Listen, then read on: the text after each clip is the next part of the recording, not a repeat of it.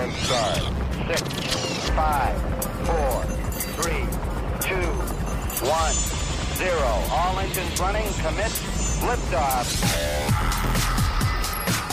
Hello and welcome to SWAT Radio with Doug McCary of His Light Ministries. So happy you are listening today. I am Taylor Johnson, and if you would like to join our discussion, please call us at 1-844-777-SWAT. That's 1-844-777-7928.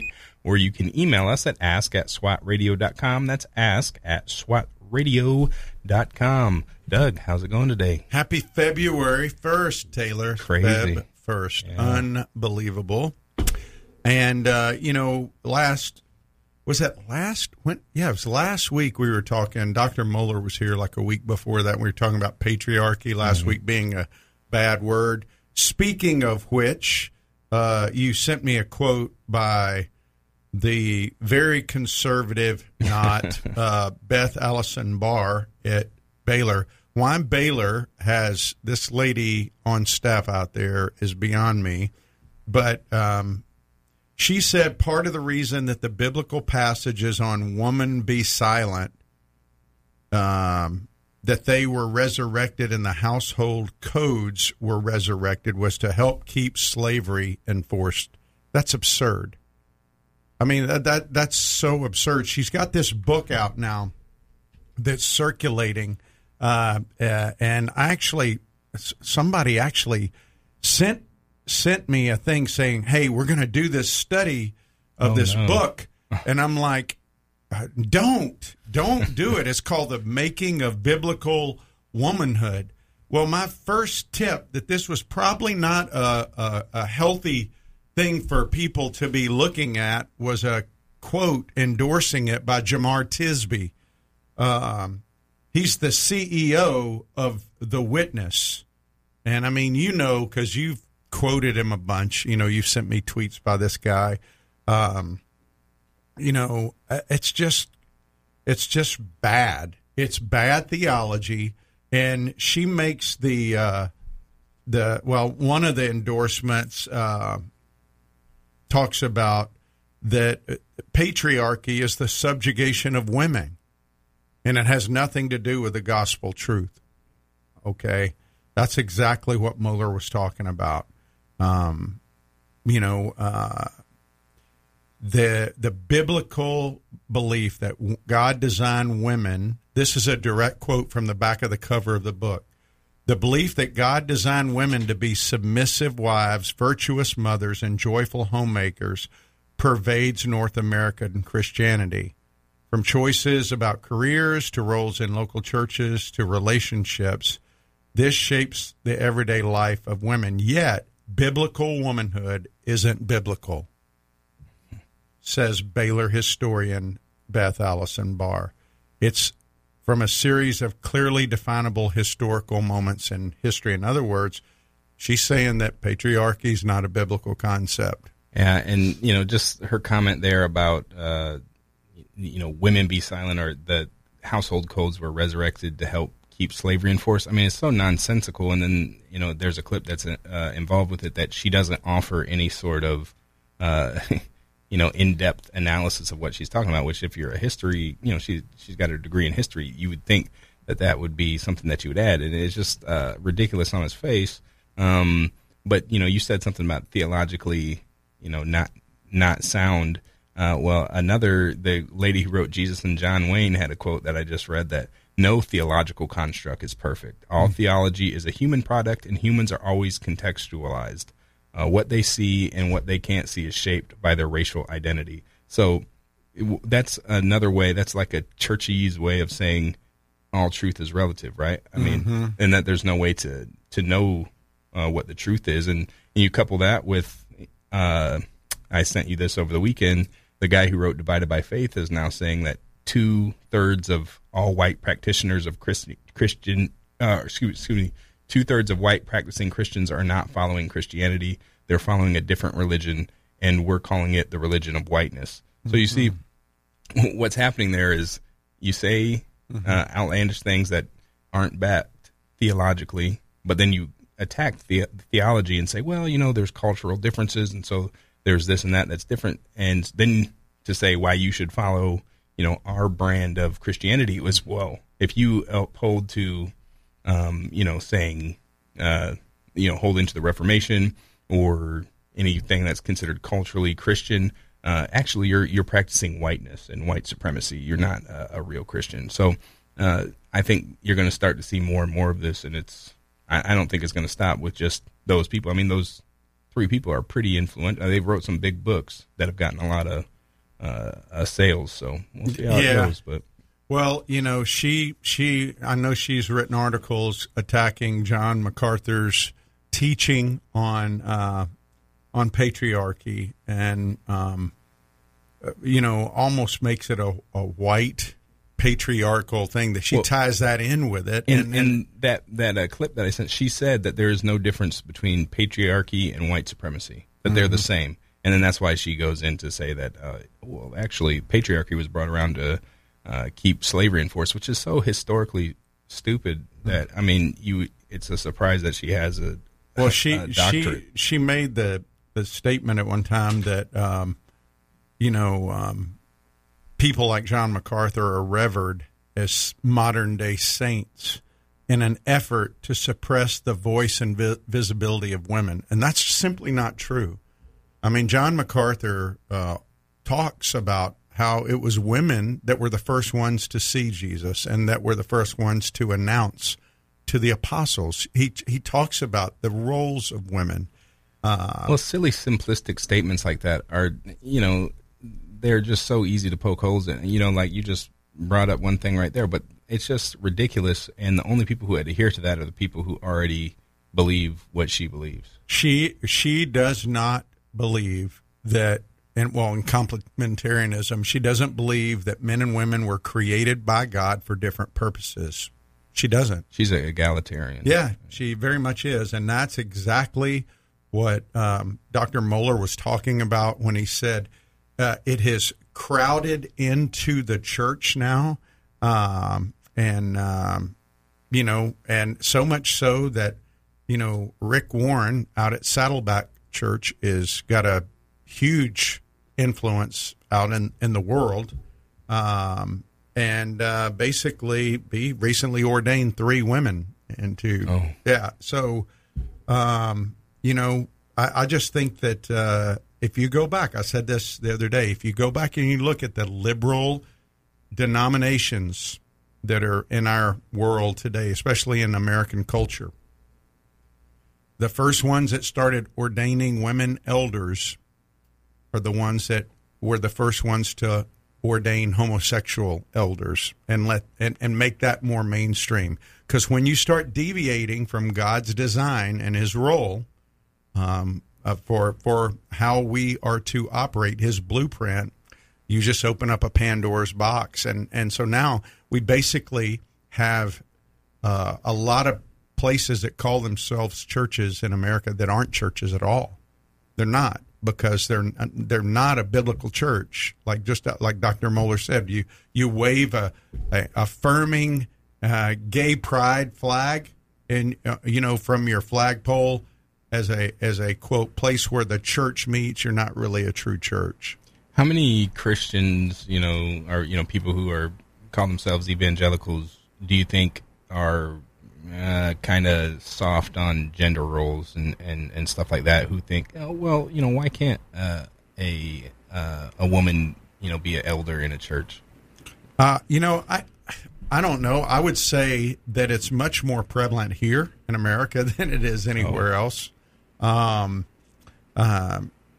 She basically, Barr said that the reason that it's so ingrained and so widespread is the whole evangelical movement, she says, in this country comes out of the context of 17th, 18th, and 19th century white European context, British imperial context. That's what she says has influenced us more than the Bible.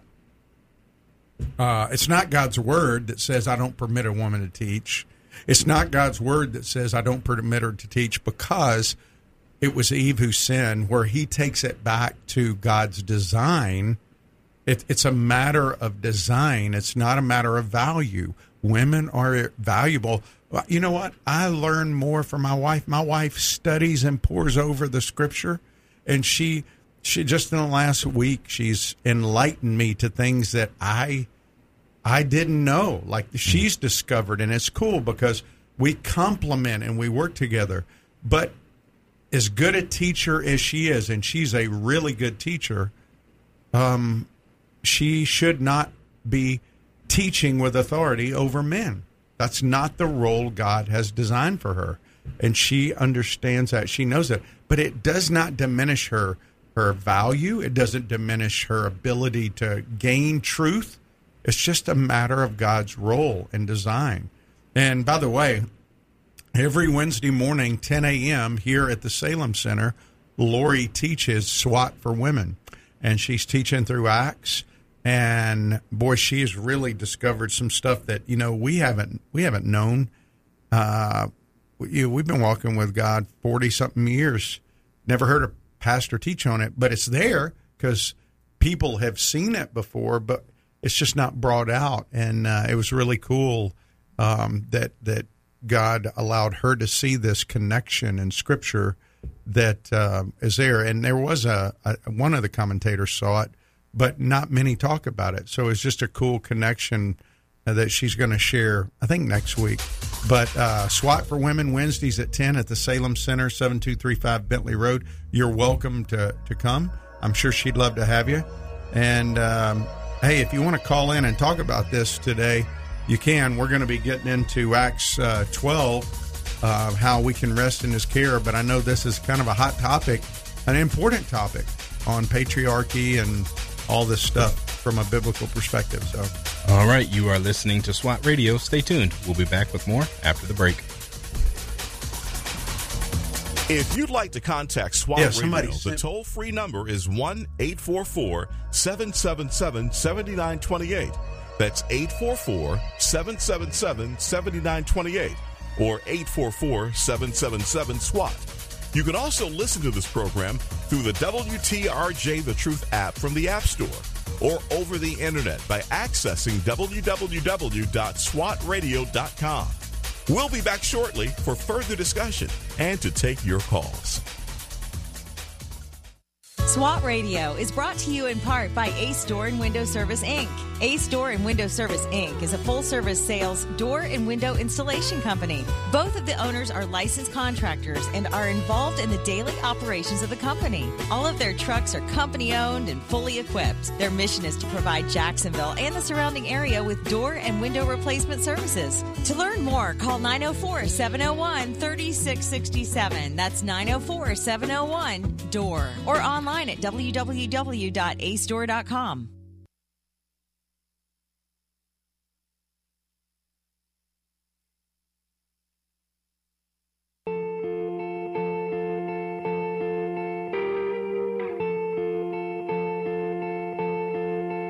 They say sometimes you win some, sometimes you lose some. And right now I'm losing bad. I've stood on this stage night after night, reminding the broken. That is Even If. Even If by Mercy Me. Sorry, I was going to say that is Mercy Me with Even If, and I said Even If first. Oops. That's okay. I don't think anybody would have known, but now they know. Yeah, well, it felt awkward coming out. But you know what? That's why. Don't you like live radio? I like it because it's just real. I mean, it's not edited. It's just talking about things that are going on. And I'll tell you, this whole thing, and we're going to get into the text today, but this is a big issue in our culture. The pressure that is being put on churches now are causing a lot of people to compromise, and it's pragmatic compromise. We have to be sensitive to what's going on in our culture, but it goes against God's design. And I think as believers, we need to speak the truth about it. So I think we got a call, don't we? Yeah, we got Ann. Ann, where are you calling from? Sorry, I didn't realize I was going to be live on the radio, but I'm calling from Florida. Oh, awesome. Well, what's on your mind today? Well, I guess I've been listening to your program, and I guess one of the questions I had was, what are the source verses that you use to define kind of the parameters for how women should behave and perform professionally and in a family to be godly? So I guess I'm trying to get more about your source context so I can review it too. Well, no, that's a great question. And, and by the way, thanks for listening, and thanks for the question. My wife has served in a ministry called Mothers of Preschoolers for a long time that was an encouragement to mothers. And one of the things they had in those mother support groups to encourage them to be women who loved God is Titus 2. And in Titus 2, this is Paul writing to Titus to talk to him about how the church should function. And he said, older women, this is Titus 2, verse 3, older women are to be reverent in behavior, not slanderers or slaves to much wine. They are to teach what is good and train the young women to love their husbands, and children to be self-controlled, to be pure, working at home, kind and submissive to their own husbands, that the word of God may not be reviled.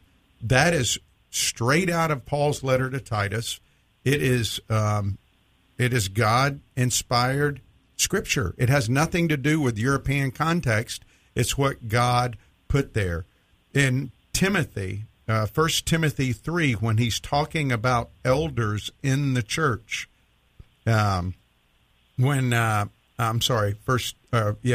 Timothy chapter 3, he's giving instructions over in the church, and he's talking about the qualifications for an elder, which is somebody who's an overseer. They're going to be someone in authority in the local church.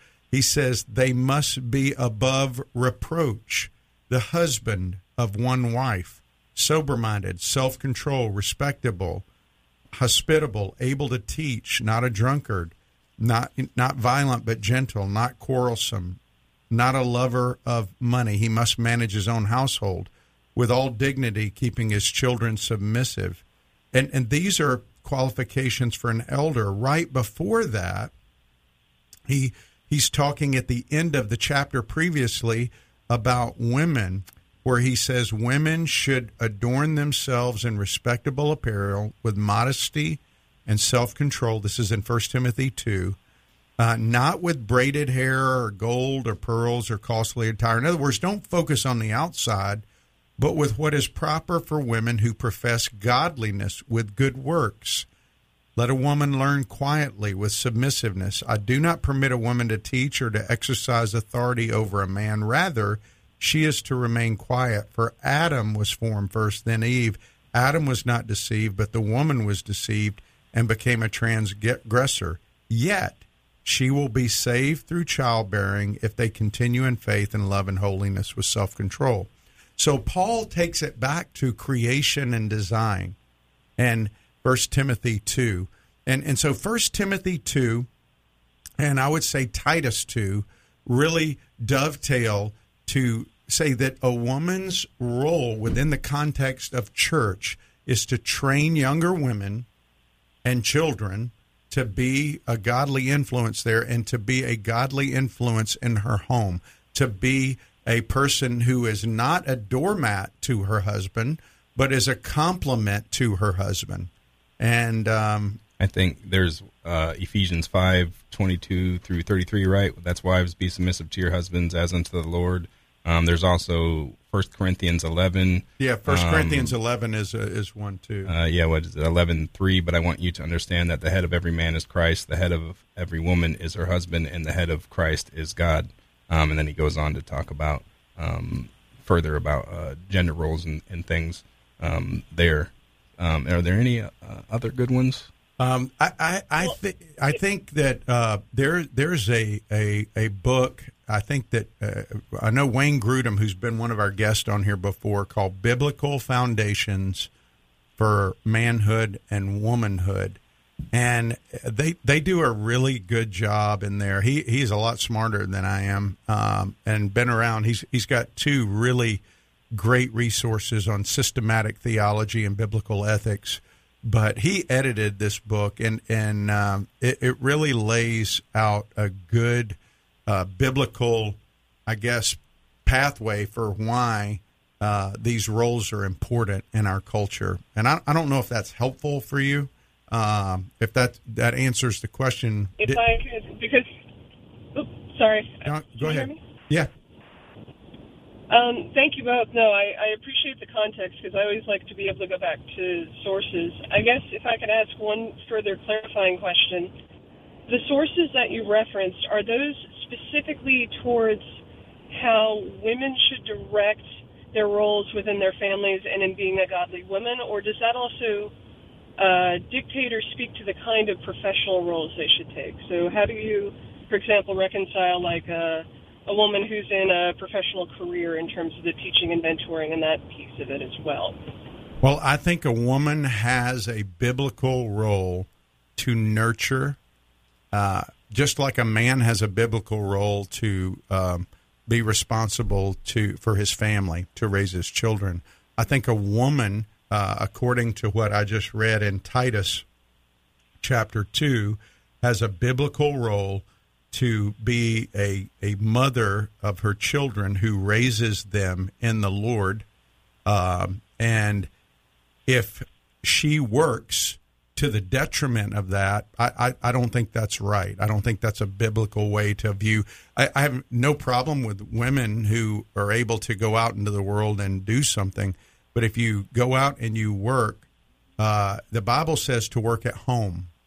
I mean, and what it means by that is if you do a good job out in the world and you get your self-esteem from the world, but you don't have your home in order, in other words, taking care of your children and being a complement to your husband, then whatever you do out in the world is not the best. It's not what God wants. You're missing the mark.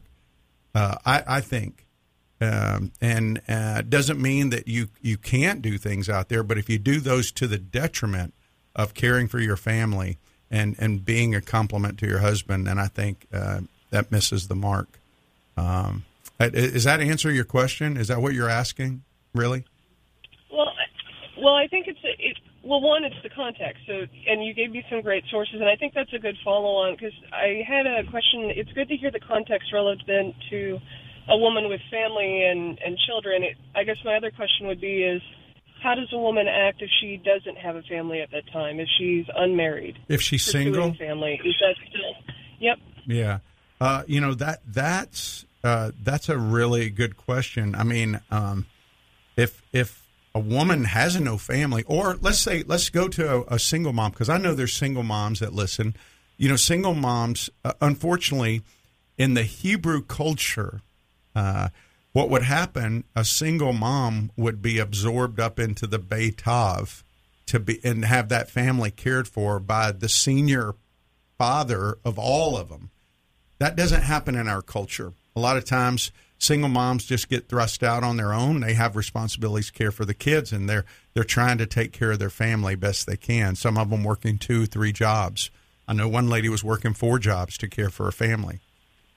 And so in that context, that woman is doing her best to care for her children and trying to provide for them because somebody dropped the ball.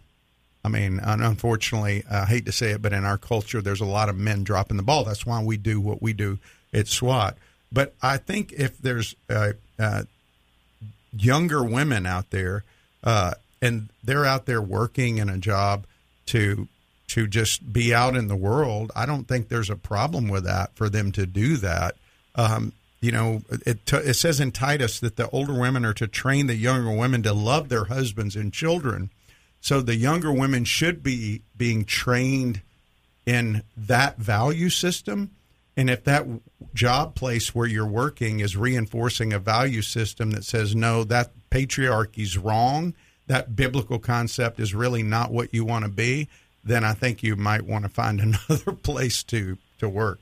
And, not everyone's called to be married, right? And so there are going to be people who, women and men who stay single and end up serving. Well, there were women missionaries like Yeah. Amy Carmichael and others who've served overseas as missionaries. It is a point then also to say that motherhood is severely looked down upon in our culture, and it's denigrated if you are, quote unquote, just a stay-at-home mom. So there are plenty of people who don't want to get married and have kids because, I'm supposed to do this. This is kind of what the culture pushes onto you. And there's a lot of women that I know of. I know of a couple, but then there's also more that speak to women who, when they're right around they hit 30, they got great successful careers, and they leave it to get married because they realize, there's more that they want. They want the family life. Now, that's not everybody. Some people, again, that's not going to be everybody, but that doesn't mean that there's not a way that's of ultimate, that God has designed us, and that would be preferable for us. And just to tie it up, if a woman can work outside the home, provide a loving, caring environment for her children and husband, then I think it's acceptable for her. So if a younger woman who's not married can go out and do that and keep her commitment to Christ, then I think we have freedom in Christ to do that. So thank you, Ann, for calling. Yeah, Ann, thanks for your call. Sorry, we are up against the break, so we are going to have to run, but we do appreciate your call, and we hope that we were helpful to you. You're listening to SWAT Radio. Stay tuned. We'll be back with more after the news.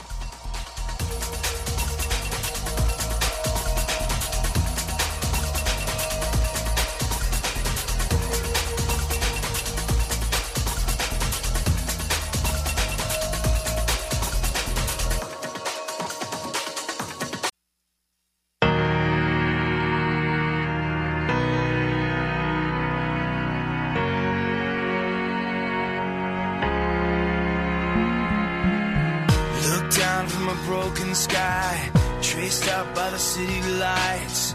My world from a mile high, best seat in the house tonight.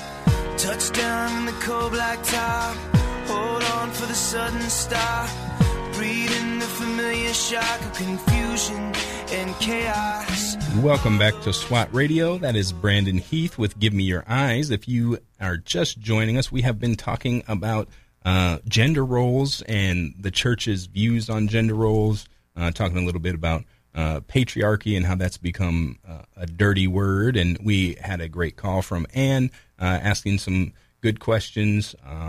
So that's what we've been talking about. If you missed any of that, you can go to www.swatradio.com. Again, www.swatradio.com. You can click on the past programs link. There you'll find our full catalog of programs, including this one, in just about an hour or so. Doug, I think we could probably spend weeks talking about this, at least a whole hour. But I think just to tie it all up, there's an assault on the Bible, and it's coming from many different ways and places. And unfortunately, some of those are people who call themselves Christians. So, what's a good way you want to?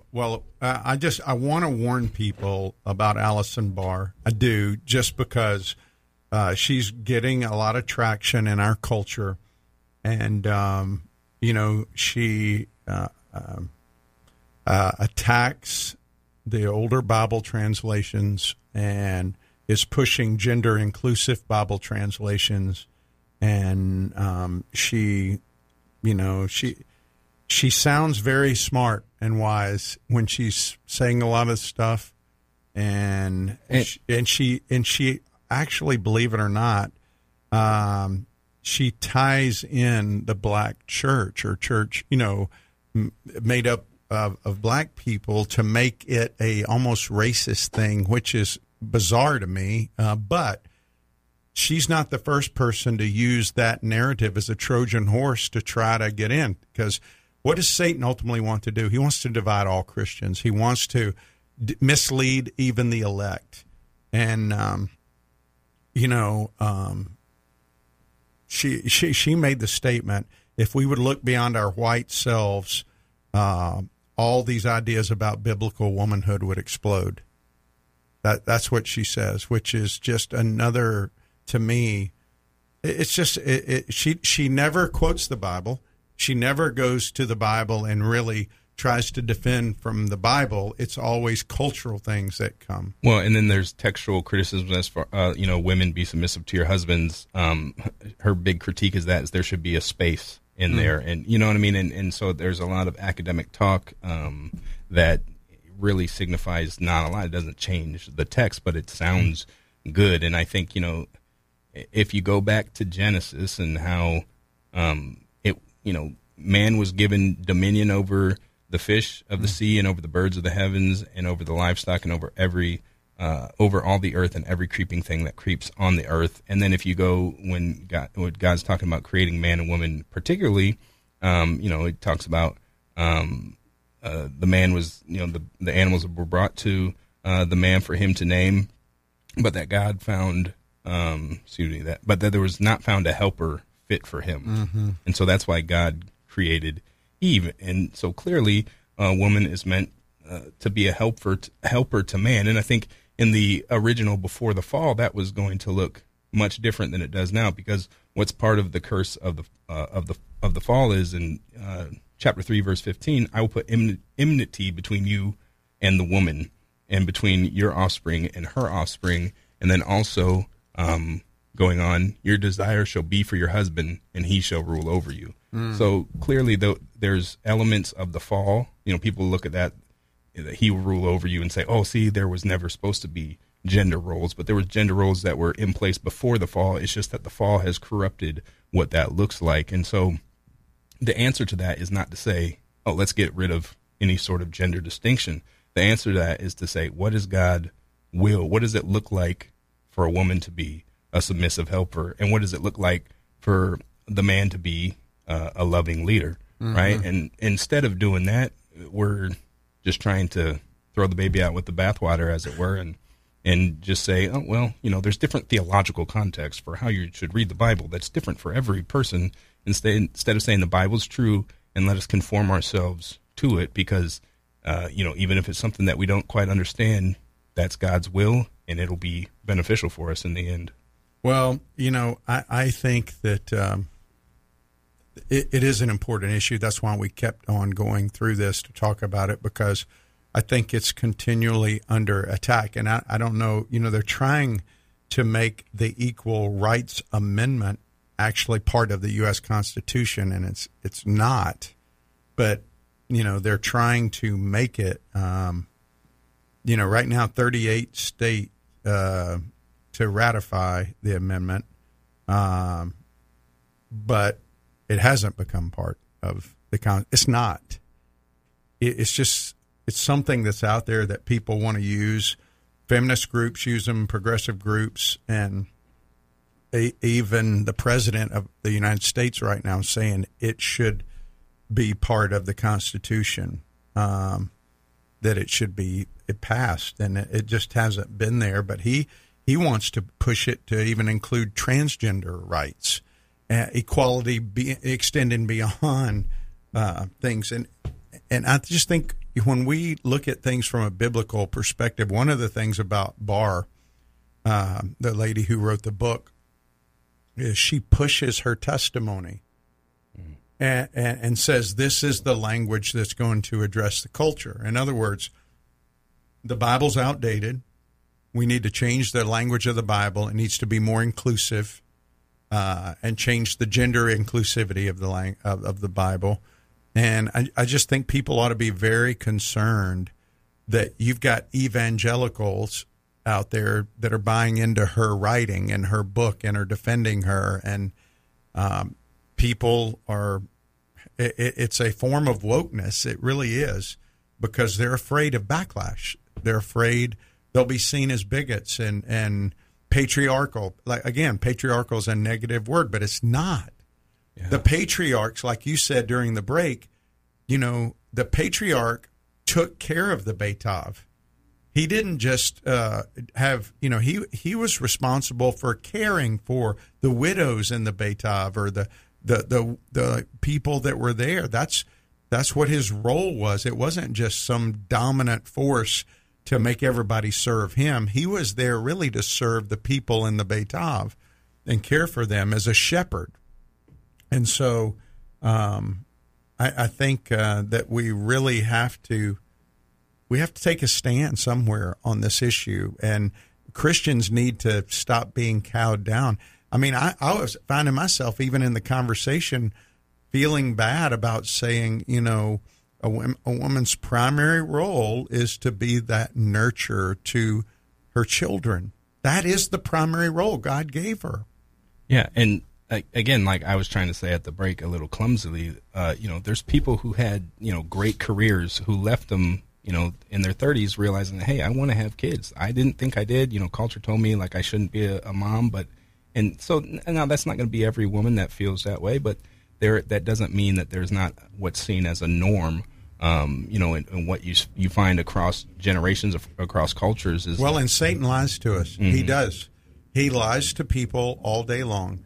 Lori has been a stay-at-home mom for 37 years. We made a decision a long time ago that was what we were going to do because we felt like that was what God wanted us to do, and it's what he instructed us to do.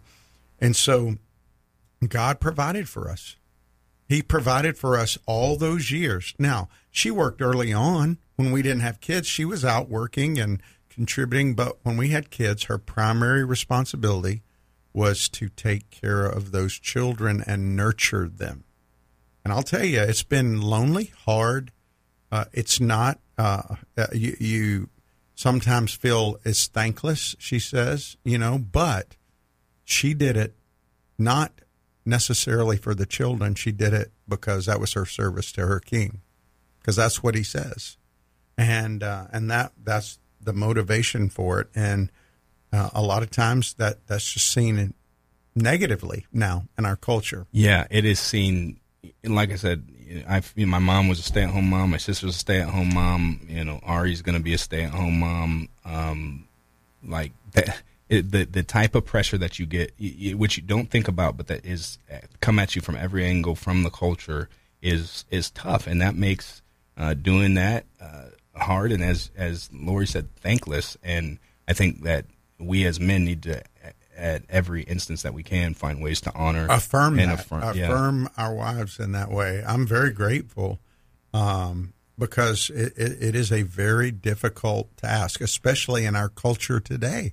Yeah, in our culture today, it's more difficult, I think, even than it was 20, 30 years ago. I'm thankful my mom, you know, my mom raised us, and my mom did work as a nurse at different times, you know, but her primary role was to be there to care for us, and she did, you know. You know, one of the things that we're looking at this week is we're looking at Acts 12, and one of the principles is that God's people are secure in his care. Mm. And we are secure in his care, and he wants us to call out to him in confidence. And we talked a little bit about that yesterday. I had you read Acts 12 through 25. What was going on is Herod was, the king Herod Agrippa, who was a grandson of Herod the Great, and he had killed James, had Peter in prison. Peter just gets out of prison. And it's kind of the story of Peter being ushered out of prison by an angel, and the people that are praying for him to be released don't believe he's really released. And, you know, we are like that. We're very slow to believe God hears our prayers, even when he grants exactly what we're asking for.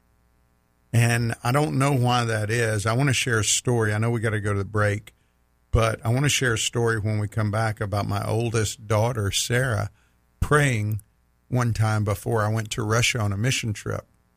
And she was actually praying as I was taking things over there, and I'll share that when we come back from the break about her prayer and me forgetting exactly what she prayed before I went, and then seeing an answer to that prayer worked out.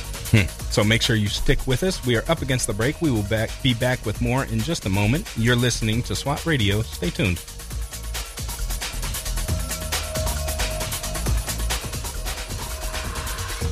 This program has the potential to reach millions of men each week.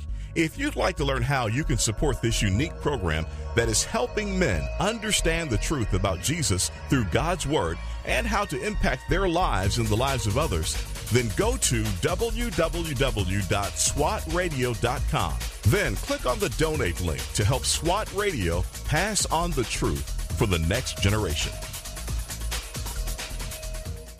We're so grateful for having people like Tom Neal Truck Company sponsoring SWAT Radio. Tom Neal Truck Company is located at 417 Edgewood Avenue South in Jacksonville, Florida. Tom Neal is a full-service franchise truck dealer for Freightliner, Western Star, Volvo, Isuzu, and Sprinter vans, offering new and used truck sales, service, parts and truck rental and leasing to the North Florida and South Georgia truck market. More information on Tom Neal Truck Company is located at www.tomneal.com. That's www.tomnehl.com.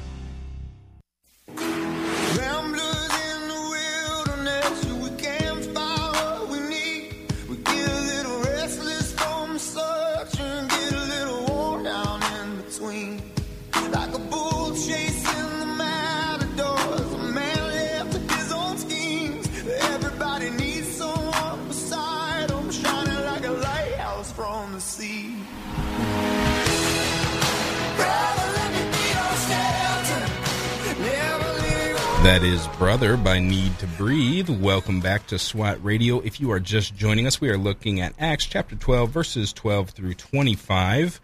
We were late getting into it, so I'm not sure if we're going to be able to take calls, but I'm going to give you the number anyway, just in case. If you want to join the discussion, you can call us at 1-844-777-SWAT. That's 1-844-777-7928. Or you can email us at ask@swatradio.com. That's ask, A-S-K, @swatradio.com. So in Acts chapter 12, Taylor, we looked at the fact that God wants us to trust him because his power is uncontested. And second is his people are secure in his care. Peter rested in that. He was asleep. The people were praying, but they didn't even believe that God was answering their prayer when he knocks at their door. And I asked the question, why are we so slow to believe he answers our prayer? When my daughter, Sarah, who's 30, was 7, so this is like a long time ago, 23 years ago, she had packed over 100 Ziploc bags, large Ziploc bags filled with gifts for Russian orphans. This is when I was going over to Russia quite a bit. And, this was the first time that really one of our children had taken a personal interest in helping prepare the packets that we take. We would take packs of toothpaste, soap, crayons, coloring books, candy, and even a Beanie Baby in some of these bags for these Russian orphans. Why? The Bible says we love orphans. We care for them, and so we would go do that. And these are things that we take for granted here in this country, that you can have toothpaste, a bar of soap. But over there, it meant everything to them. And so Sarah was got this all. They went to the airport with me. And when we got to the airport, as the baggage was going up the luggage belt, this is when you could walk down to the gate and you could actually see the plane. They watched the boxes, because I packed it in boxes. Sarah watched them go up the conveyor belt, and she turned to Lori and said, "Mom, can we pray that all the boxes make it to the children?" And Lori said, "Sure." So standing right there in the airport, they prayed that those gifts would make it to the kids thousands of miles away. Well, because a lot of times when you would go into Russia at the airport, guess what they would do? If they saw stuff like that, they would hijack it. The customs people would just take it and they'd sell it on the black market. They'd get all that stuff and they'd take it and use it. So, but Sarah had prayed that wouldn't happen. And later that night, Lori was tucking her into bed. She again said, "Lord, please help those boxes make it to the orphans." And, the next day, I landed in Russia, and I called Lori, and I said, I had bad news. The large box and all of its contents, I had to open it up and show customs. And I tried to explain to the Russian officials what it was. It was for orphans. and I begged them to let me keep it, but they wouldn't let me. So they took that box.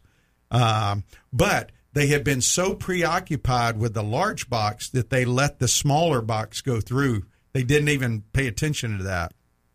But I only had 30 boxes in the small box. But I was going to one city first where it was a smaller orphanage, and then I was going to a larger city for the larger one. But I didn't know how to tell Sarah. I mean, she had prayed, and I didn't, I was kind of rationalizing in my mind, well, at least one box got through, right? Well, Lori finally told her that one box didn't make it. And, she said, well, the children in Kirov, which was the big city, will have to wait. Well, guess what? Sarah said, that's okay, Mommy. I'm going to pray every night that the big box makes it to the orphans in Kirov. Well, she rolled over and prayed that, and Lori just like, okay. Well, Lori tried to explain to her how impossible that would be, but she wouldn't. She just prayed and prayed and prayed. And every night she would say, Lord, please let that box make it to the children in Kirov while I was in this other city. Well, knowing that I wouldn't have enough for those, I gave those gifts to the kids in the first city I came to, and I was going to Kirov empty-handed for those orphans. Well, I had to make a train change in Moscow, so when I was going back through Moscow, I heard somebody yelling, Douglas, Douglas.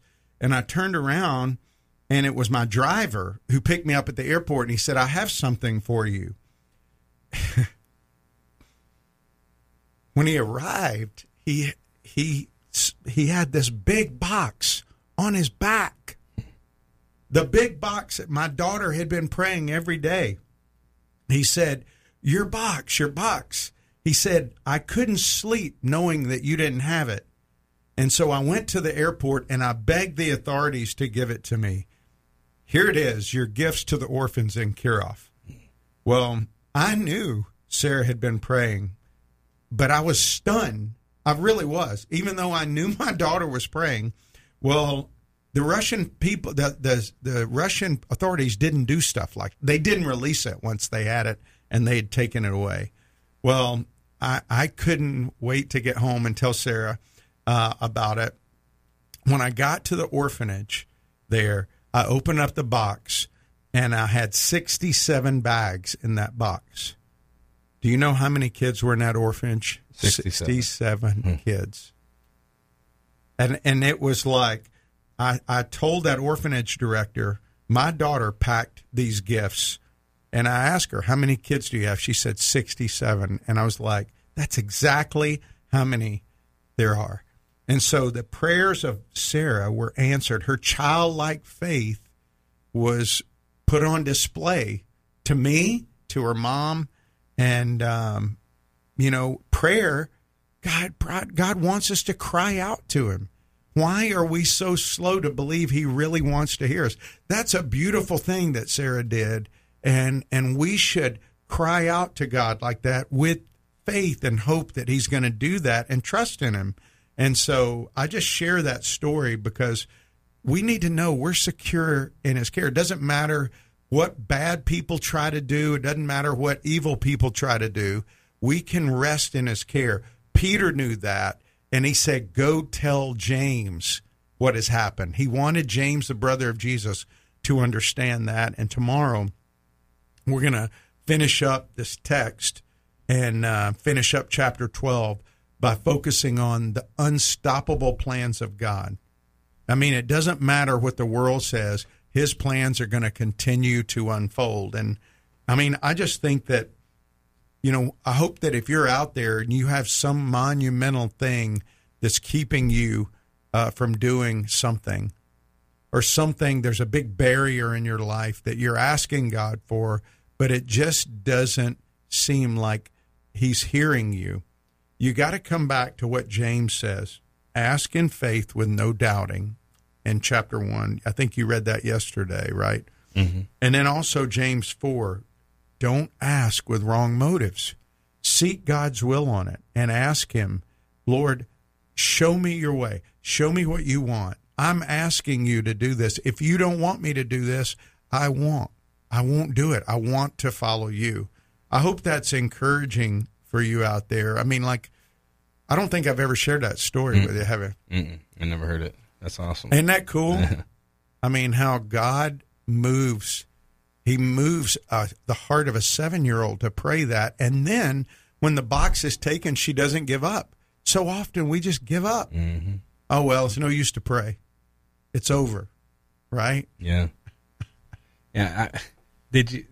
I wonder, that's just crazy to me, because then that gets me thinking, oh, man, who was the driver talking to that was God, subtly at work on that person's heart as well throughout? Obviously must have been, because you said they don't get released. When the customs guys take your boxes, there's one way to get them back, and that's to have enough money to pay them off. And I didn't have that money. I didn't have the money to do that.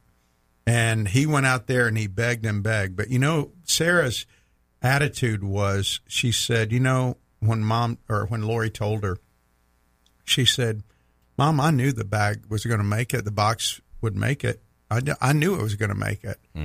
She never doubted. I mean, wouldn't you like to have that childlike faith again? Sometimes, we forget that with prayer, all things are possible. They are. It doesn't matter. It was impossible for Peter to get out of that jail. He had 4 squads of soldiers guarding him, 2 shackled to him. I mean, if you were in that position, would you be thinking, oh, it's okay, God's got this, I'm out of here? I mean, think about it, for real. You're shackled to 2 guards, and you got a sentry inside and a sentry outside. If somebody told you you're just going to walk out of here, you'd be like, are you out of your mind? Yeah. I think if I was in that position, I would have been praying, Lord, help me be strong enough to, withstand this torture and death, right? Like, I wouldn't even have entered my mind. Well, what if you're over in the house praying? You're over at John Mark's house praying, Lord, deliver Peter, Lord, deliver Peter, and you hear the knock on the door. Would your first thought be, no way. No, that's not him. You're crazy. You're out of your mind. I mean, think about that. It's almost comical. And so, anyway. Yeah, it makes you think. When in the text, does it say they were praying for his release? Well, no, it doesn't. They were probably praying that he'd be strengthened. No, but listen, if you go back to the text and look, it does say that when they were praying, it says Herod imprisoned him. I can't get it. So Peter was kept in prison, but earnest prayer for him was made. Earnest prayer was made to him for God. That it almost indicates that but earnest prayer was made. He was kept in prison, but true. Earnest prayer was made for him. Why would that be inserted there? Yeah. And so it was like they were praying.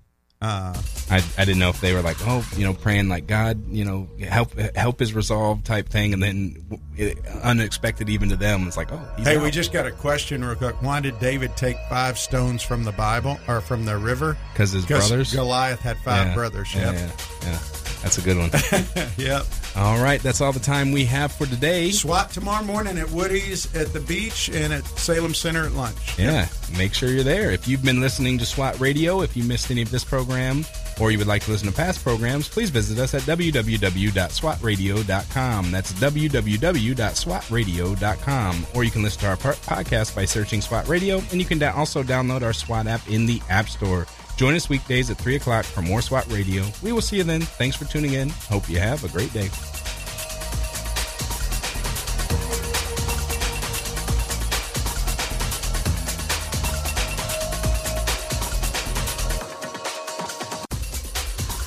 If you missed a SWAT Radio broadcast this week and would like to hear any show in its entirety, then go to SWATradio.com. Click on past shows where you can listen to the broadcast. Also, if you're looking for a band of brothers that gather around God's Word to be a part of, then go to SWATradio.com and email one of our hosts, and they can get you plugged in to one of the local SWAT Bible studies. Tune in next time to explore how SWAT Radio is strengthening spiritual